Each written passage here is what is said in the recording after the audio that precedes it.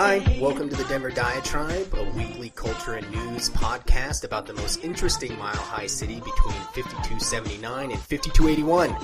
This week, we are going to be talking about the pay raise and the Denver mayor's race, the Pueblo nuclear plant controversy in the wake of Japan's nuclear crisis, and the bizarre link between the Denver International Airport and close encounters of the third kind. It's just I, Jared Jakang Mayer, and Joel Warner today in the pod.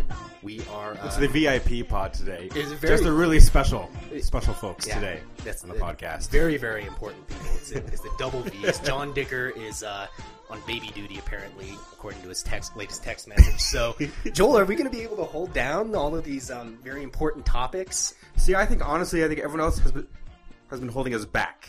So I think now the true power of a Denver Diatribe will finally be unleashed. Okay, well that's a tall order. And for our first topic, it is something that a lot of people have been scratching their heads about in the political world here in Denver.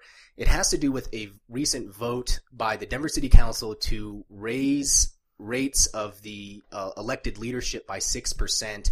And the head-scratching part of it is that two of the city council members that voted for this pay increase are actually running for the mayor's position. That would be Michael Hancock and Doug Linkhart. Another person who's running for the mayor's position, Carol Boygan, on the city council voted against it. And Joel, what has the reaction been among political observers about this particular vote? From what I've read, a lot of people have said this is a really bad political move. Some people have said, especially for Doug Linkhart, who was already kind of in the background to begin with, this might have been his last best shot at kind of recovering, and now he might be out for good. I mean, one of the big arguments that I've seen is the fact that this race has been so boring to begin with that most of the candidates have been focusing on balancing the city budget. Right? Well, yeah, and the city, they have to close another $100 million budget gap for the next fiscal year, and this is after several years of having to slash millions more out of the regular budget. So they're it's all they've been talking about. It's all they've been talking about is are we going to have to lay off more cops? Are we going to have to close certain departments? What city services are we going to save, and what do we have to cut? And then you turn around and approve a 6% pay increase for the members of the city council, the mayor, the city auditor, and I think maybe the clerk and recorder. I'm not sure about that, but either way, it's not like you're, increasing pay for. How much money are we talking about for this? I guess that it would increase their amount of pay they are currently making $78,000 a year. Members of the city council plus $30,000 in benefits, which isn't a small amount. I mean, $78,000 a year. And of course, Denver is different than a lot of other municipalities where their city council and their mayor are actually considered part-time employees. And so in other places like Aurora, for example, the city council people might make probably $15,000 or $20,000 a year because it's considered a part-time job. In Denver, it's considered a full-time job.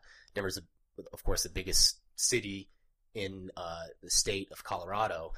But I guess that's what kind of gave me pause, because when I first saw this news story about the pay raise increase and that Linkhart and Hancock had decided to vote for this. And Hancock first said that he was not going to vote for it. He wasn't going to vote for it. And this had sort of been on the table for most of the last 6 months, and people have been avoiding it, but then it came to a head.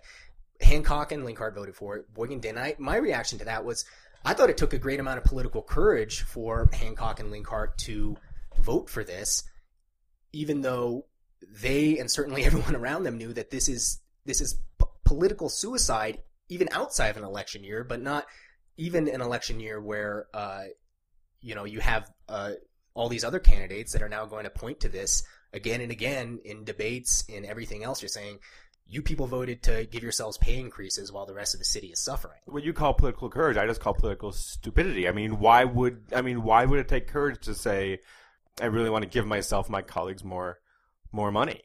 The argument for that is that we do need to, as a society, be careful to give our elected leaders enough money so that the position is something that qualified people will actually want to engage in, and so you're not either having.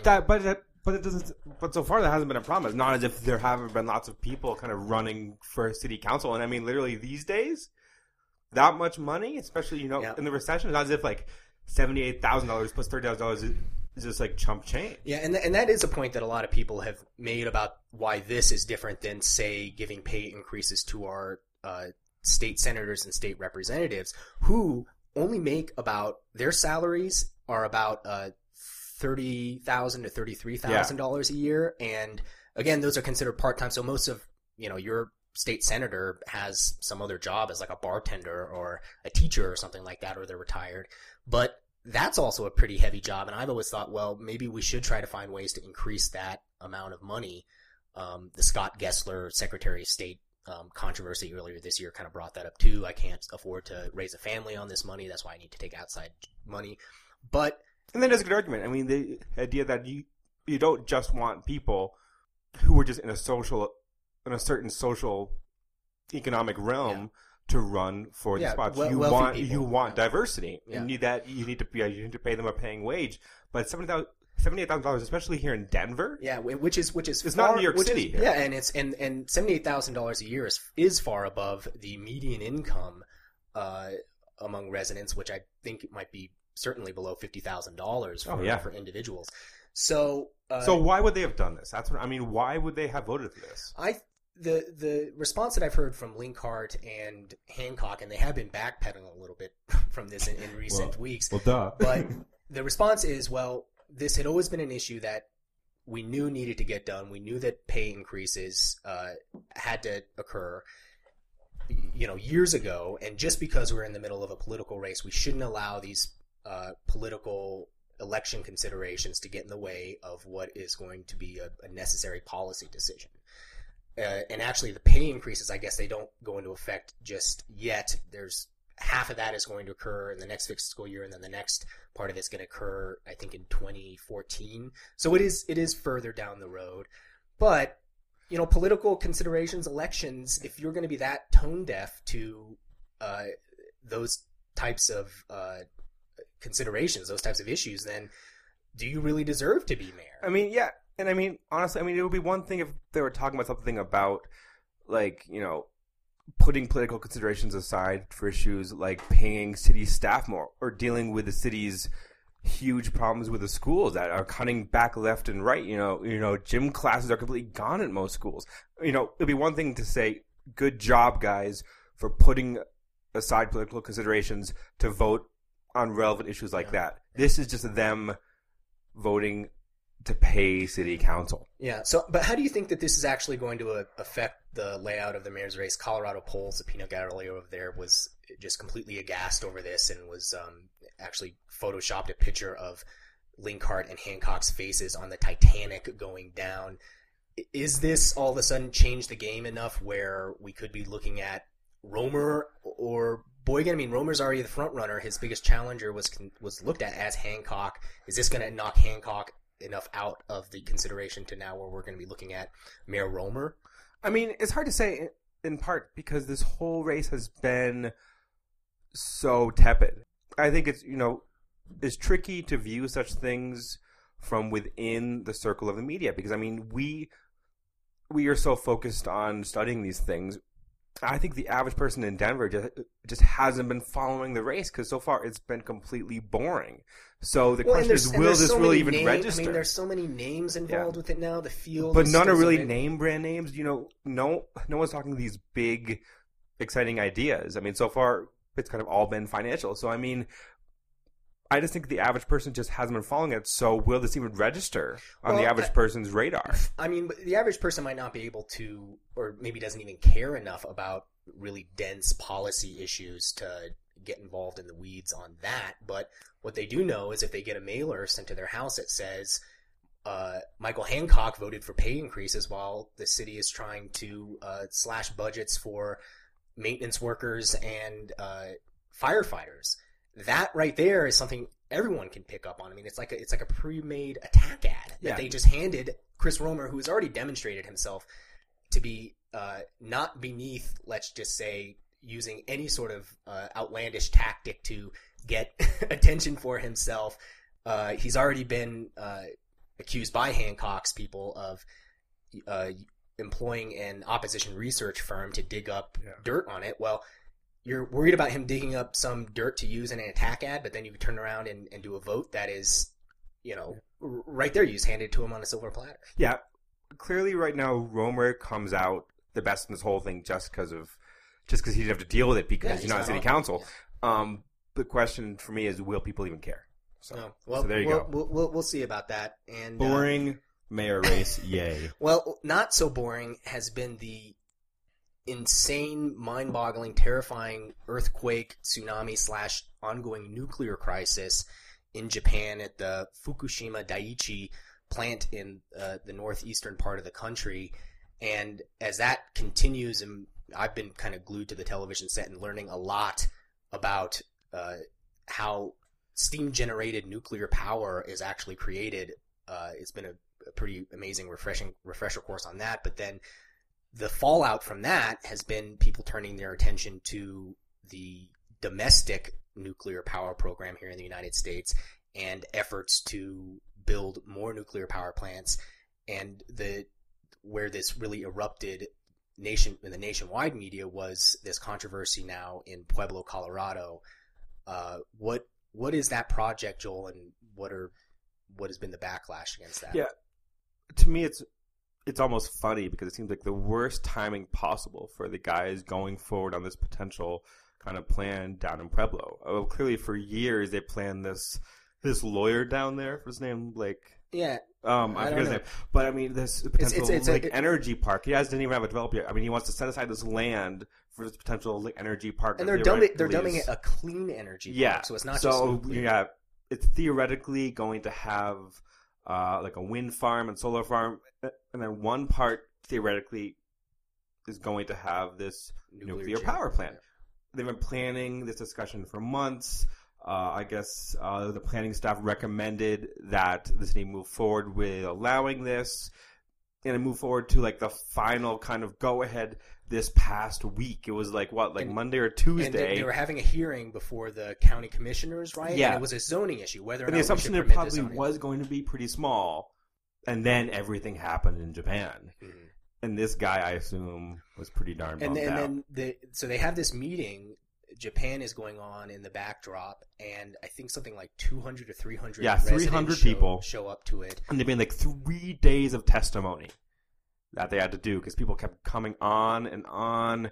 There were folks from the former Soviet Union coming and talking about Chernobyl. I mean, clearly this was the worst PR you could possibly imagine. So what's your take on it, Joel? Do you think people are overreacting, or is this a very reasonable response to fears that are justified? Because if it could happen in Japan, even though the circumstances there are extraordinary, people have been looking at even our current nuclear power plants and saying, well, some of these exist along fault lines. There's no way that you can, engineer complete 100% fail-proof safety. Are people going nuts, or are they justified in trying to stop this thing? It's kind of funny. I was talking last night with a friend of mine who works for one of the environmental groups here in Colorado, and she was saying actually in some ways how good this is for them, because for the past 5 years they've been really worried that they've been losing the nuclear kind of debate, that more and more people have kind of embracing nuclear as a new clean power. And now she's like, it really feels different just a span of a week. And it really does seem that way. People, I think, in Germany, they're scaling back all these new potential power plants, etc. China has created a moratorium on theirs. China of all places. I mean, so and I think nuclear power is a sort of technology that people have to think really critically of. It can't just be bottom line. However, I mean, what's going on in Japan is a wholly unique phenomenon. Last time I checked, I don't think Pueblo, Colorado, is that much of a risk of, say, a 30-meter tsunami. I mean, I could be wrong, but I mean, so there's that thing. Plus, there's discussion that if you look at the number of deaths from these different types of power plants, I mean, nuclear is really, really minimal. Yeah, they say that it's statistically it's much safer in terms of death and environmental damage than certainly coal-fired power plants, which there And are. Pueblo just built this gigantic new coal power plant. The thing is massive, right? I mean, people weren't, yes, like the environmentalists complained about that, but you did not see the media just backlash we've seen this week over this nuclear plant. Yeah. My take is that people should still take into account that when we see these types of disasters, what it does, you saw it with the BP oil spill, the Deepwater Horizon, it just is a huge spotlight on the difficult types of energy choices that we have to make in order to maintain the type of energy that we have. There is no real ultimate silver bullet for how we are going to meet our energy needs. People say, okay, solar, okay, wind. That is such a small portion of the amount of energy that is produced here in the United States, right? At least so far. Now. I mean, and the transition. While what's going on in Japan, anyone who dismisses that and says that it shouldn't affect our plans for nuclear here in the United States is either being disingenuous or they're an idiot. I mean, anything like this, you have to take pause and say we need to re-review the projects that we have going forward in the wake of this, and either we're going to learn from it, and if the risks are too great for these projects, then we need to make that decision. But then knowing that, if we decide to not have nuclear, well, then we have to look somewhere else. Does that mean, less nuclear? Do we allow more coal-generated power plants to go forward, or do we sacrifice other things? But natural gas. I mean, these are not simple solutions. In Pueblo, I think this might be kind of a death blow to this guy's project, because if this thing all of a sudden gets stalled out in the regulatory process, or the red tape is being thrown up in front of him in so many different ways, he just might say, and investors might say, this just isn't going to be cost effective for us. So we're just going to have to find some other direction to go. Yeah, to me, I mean, I think you might be right that this might do it for Pueblo, and in part because I think it's fascinating to see this kind of cultural shift. I mean, there's been a lot of talk this week about David Sroda's new book, which looks at like kind of how pop culture in the 1980s, what's called Back to Our Future, kind of shaped our political viewpoints. In some ways, you can look at nuclear the same way that, in the 1980s, there was still this lingering kind of fear. Yeah, from 3 Mile Island from the late 70s. And all these movies, still kind of the mutation type thing. Mm-hmm. And you haven't seen that so much. You don't see kind of the cultural kind of taboo around nuclear irradiation over the past few years. And the question is, will this now change? I think so. I mean, and a lot of it depends on what actually happens in Japan, and that's still an ongoing situation. How bad is this possible meltdown going to be? But anyway, let's move on from scary, paranoid possibilities in the future and talk about scary, paranoid possibilities occurring right now, namely Denver International Airport. And this has been something that I've, over the years, come to develop a great fondness for, the vast amount of conspiracy theories that swirl around the airport. And you have a website. I do. I have a secret blog that only you, Joel, and the listeners to our podcast know I am the author of. It's called the DIA Conspiracy Files. It's a WordPress thing that I've just been maintaining as a way just to collect some of the amazing, delicious. I assume you've made millions of dollars off this. Well, I haven't made millions of dollars off it, but I will tell you that goddamn website gets more traffic and hits for something that I probably post to once every 2 months. People love delving into these conspiracy theories. But here's one that even gave me pause. Okay, so this clip that I posted along with this blog was a YouTube video that someone put together where they take this scene from the 1977 movie Close Encounters of the Third Kind, and what this is a military installation where they are receiving signals from aliens, and they are trying to figure out what these numbers mean. So here, let's take a listen. Excuse me. What letter is 104? Excuse me. Before I got paid to speak French. I used to read maps. This first number is a longitude. Yeah. 2 sets of 3 numbers. Degrees, minutes, and seconds. And the first number has 3 digits, and the last 2 are below 60. Obviously, it's not in right ascension and declination on the sky. These have to be Earth coordinates. Ooh. Okay, and so what you didn't see because you were listening, but if you go and see this video, you can check out what it is. Is this is a person pulls up Google Earth on their computer, puts in the numbers 104, 44, 30, 40, 36, and 10 into Google Earth, and then it automatically zooms into the center of Denver International Airport. Are you trying to say that Devil's Tower is actually based in Concourse A? I don't know Wait, what I'm trying to say. And in with the that. movie, those coordinates go to Devil's Tower. It doesn't really. I'm massively Okay, confused. this is where we just need to allow our logic to just what we know from the facts. There's the movie, and they have these coordinates which are listed in the movie. The person says, "Okay, well, I'm going to put these coordinates into Google Earth here in 2011. However many years after this movie was made," and they pull up. And when you put those numbers in, they come up with Denver International Airport. That's all we know. So clearly, this means that DIA is really the landing pad for the aliens in Close Encounters of the Third Kind, which theoretically would answer all of our questions about life in the solar system, except for the fact that Close Encounters of the Third Kind is just a made up fictional movie. What it means, Joel, is that this is just another totally weird and bizarre thing that a lot of people are buzzing about with Denver International Airport. And of all the ones that I've seen, this is definitely the weirdest. Like, what a crazy coincidence. How do you Did you actually that? try it yourself? Did you actually I tried plug it in the myself, and numbers? this is where it actually Are you sure this actually works? this is where it actually gets a little bit funky.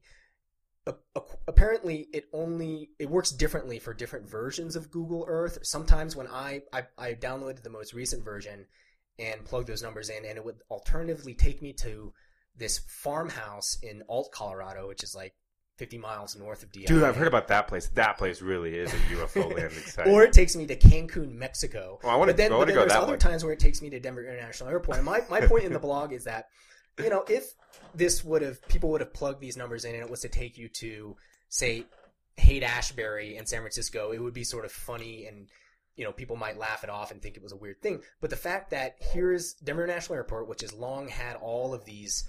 And it didn't exist when the movie came out. No. Denver International Airport was made in 1994. Okay, so clearly this means that all conspiracies are completely true. But here's my bigger question. Why hasn't DIA kind of leveraged this yet? I mean, they're throwing all of these millions of dollars on new construction. They're trying to get more attention to the airport.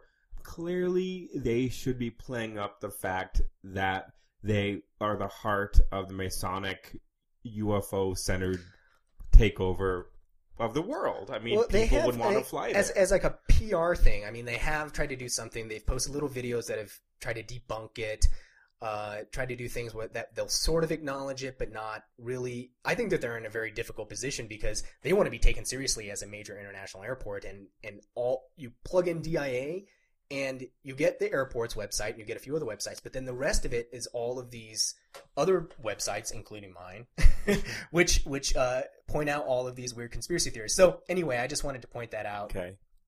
As, So there you as go. another fun thing to bring up at your next cocktail party. Listeners, with the DIA.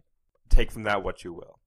Okay, well, let us keep going on, Joel. It's just the two of us this week, so our loves and hates will be relatively short, but what's Yes. yours? Okay, this week I have kind of an oxymoronic love. I'm loving on New York Times' new announcement that it's creating what's called like a pay fence or something, where theoretically, if you want to read more than 20 stories on the newspaper in a given month, you have to pay starting at like $15, and it goes up from there. And this, to me, on one hand, I don't necessarily love the implementation of this. In some ways, I kind of hate that. I do love the discussion that this type of thing creates. And I do love the fact that it kind of challenges me. I mean, clearly I read more than 20 stories a month on NewYorkTimes.com. I don't have a physical subscription, so I've got it for free. The question is now, do I get enough value month to month from New York Times to pay $15 a month? And I really don't know. I mean, especially since this might be the first potentially valid attempt to monetize journalism, the kind of stuff that we do. I mean, I've criticized what the Wall Street Journal and the Financial Times have done this because in some ways I didn't have a personal stake. I didn't read those things every month. But this I do. I don't know where I'm going to come down on it yet. Do you think you're gonna pony up? I don't know. I mean, $15 a month. I mean, that seems like a lot. But the question is, I mean, I'm a reporter myself. I'm trying to figure out how to continue doing this.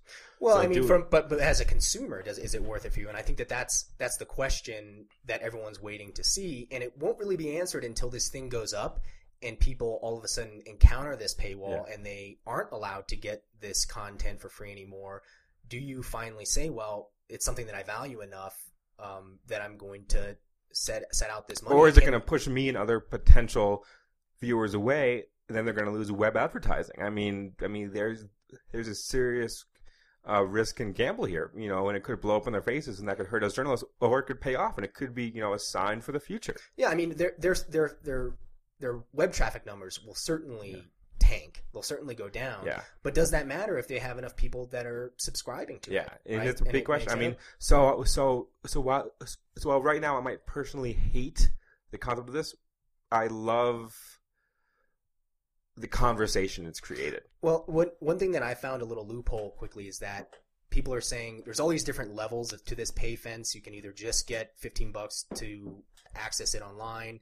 You pay another set amount of money if you want the iPad app, and then if you subscribe to just the daily newspaper, then you get access to all those things thrown in. But if you subscribe just to the Sunday New York Times, you get the web access thrown in free. And it Which actually is how much comes a month out, is it? I don't know, Okay. but I subscribe to the Sunday New York Times, and so I'm gonna try to.